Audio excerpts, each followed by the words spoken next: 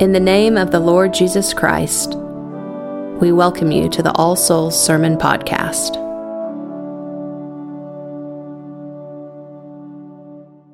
In the name of God, Father, Son, and Holy Spirit. Amen. As we enter into our Holy Week services tonight, we encounter directly the events of Christ's Passion. The events of the Passion have nothing to do with physical or carnal passions and are only loosely connected to the idea of our passions being the things about which we are strongly interested. Rather, in these 3 days, we must focus on a more primal definition of the word passion.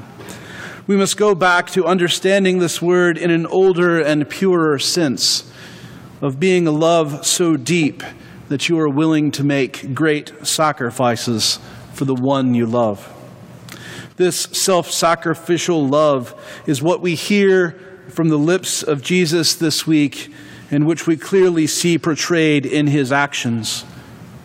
Beginning tonight, we recall Jesus and his disciples in the upper room, and we move on to consider his betrayal, his bloody sweat in the garden, his trials, his beatings, the crucifixion, and the time spent in the silent darkness of the tomb.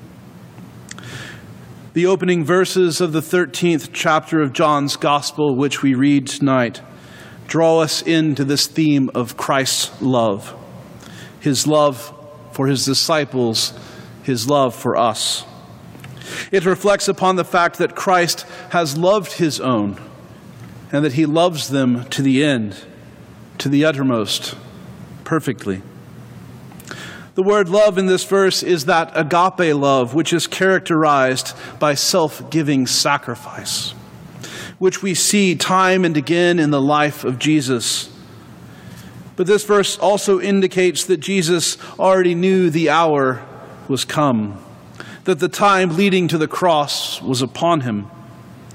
And in light of his pending departure, we can anticipate that Jesus will have some parting instructions for his disciples, which he will teach both by word and deed.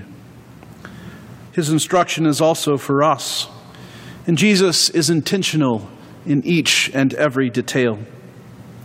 As we look more closely into this gospel passage, we should be looking for what Jesus teaches us about his way of love. As we follow after Christ, we can and should strive to understand this love for ourselves and what it means for how we relate one to another. The setting of the scene of John 13 is familiar to us. The Last Supper. Jesus and his disciples gathered in an upper room, sharing a meal. But unlike the other Gospels, John is not concerned at this moment with describing the scene in detail or how they got there. He does not describe the institution of Holy Communion, but rather, as John typically does, he is concerned with presenting who Jesus is and his love. Who Jesus is and his love is central to John, and especially the rest of his gospel from this point on. And to help us get the full impact of what Jesus is about to do, John informs us of Jesus' knowledge of the moment, that he knew he would soon return to God. But he also tells us that Judas has already decided in this moment to betray Jesus. And we know that God has already given all things into the hands of Jesus. There's an incredible contrast here between the Son of God, the one with all the power and authority in the world, sharing a table with the one person bound and determined to see him killed. What does love do? How does love respond? Well, we ourselves might desire or choose to get rid of the traitor, to get rid of the person in our own power and authority who is the biggest threat to us. Jesus continues his habits of defying our expectations. Rising from the table, he takes off the outer layers of his clothing and girds himself with a towel, taking upon him the vestments not of royalty, not of a king, not of a priest, but of a slave. He fills a basin with water and begins to wash the feet of the disciples, one by one. This is culturally completely upside down. Washing people's dirty and dust-covered feet was a role that even Jewish slaves were not tasked with. Remember, even John the Baptist, the greatest of the last prophets before Jesus, says that he is not worthy to untie the sandals on Jesus' feet.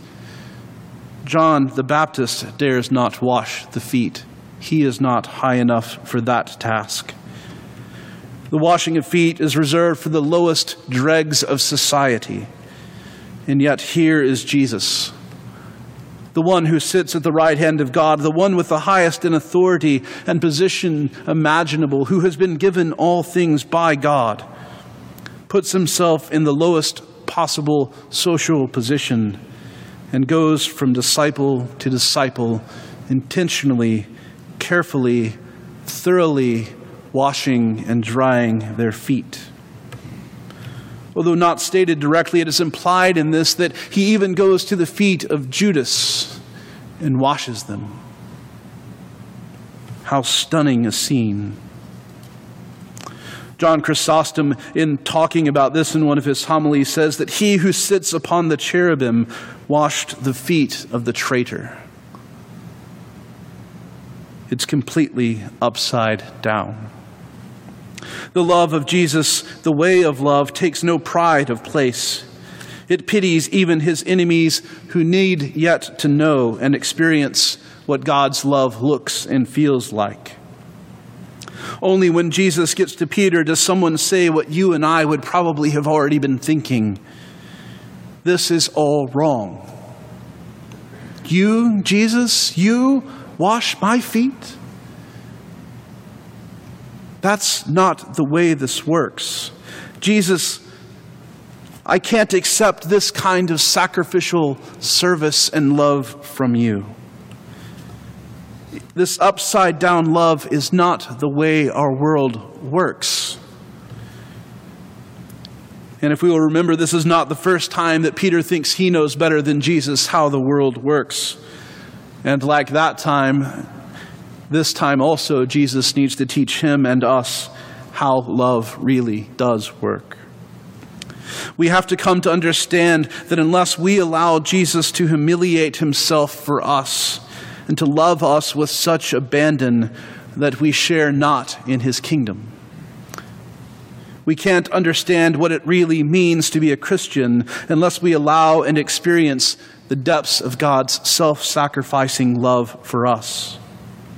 This is our first lesson in the way of love. Are you willing to let God humiliate himself for you?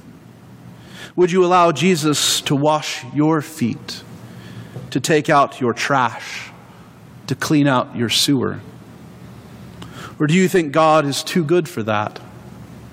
Or perhaps that you are too good to let God do that?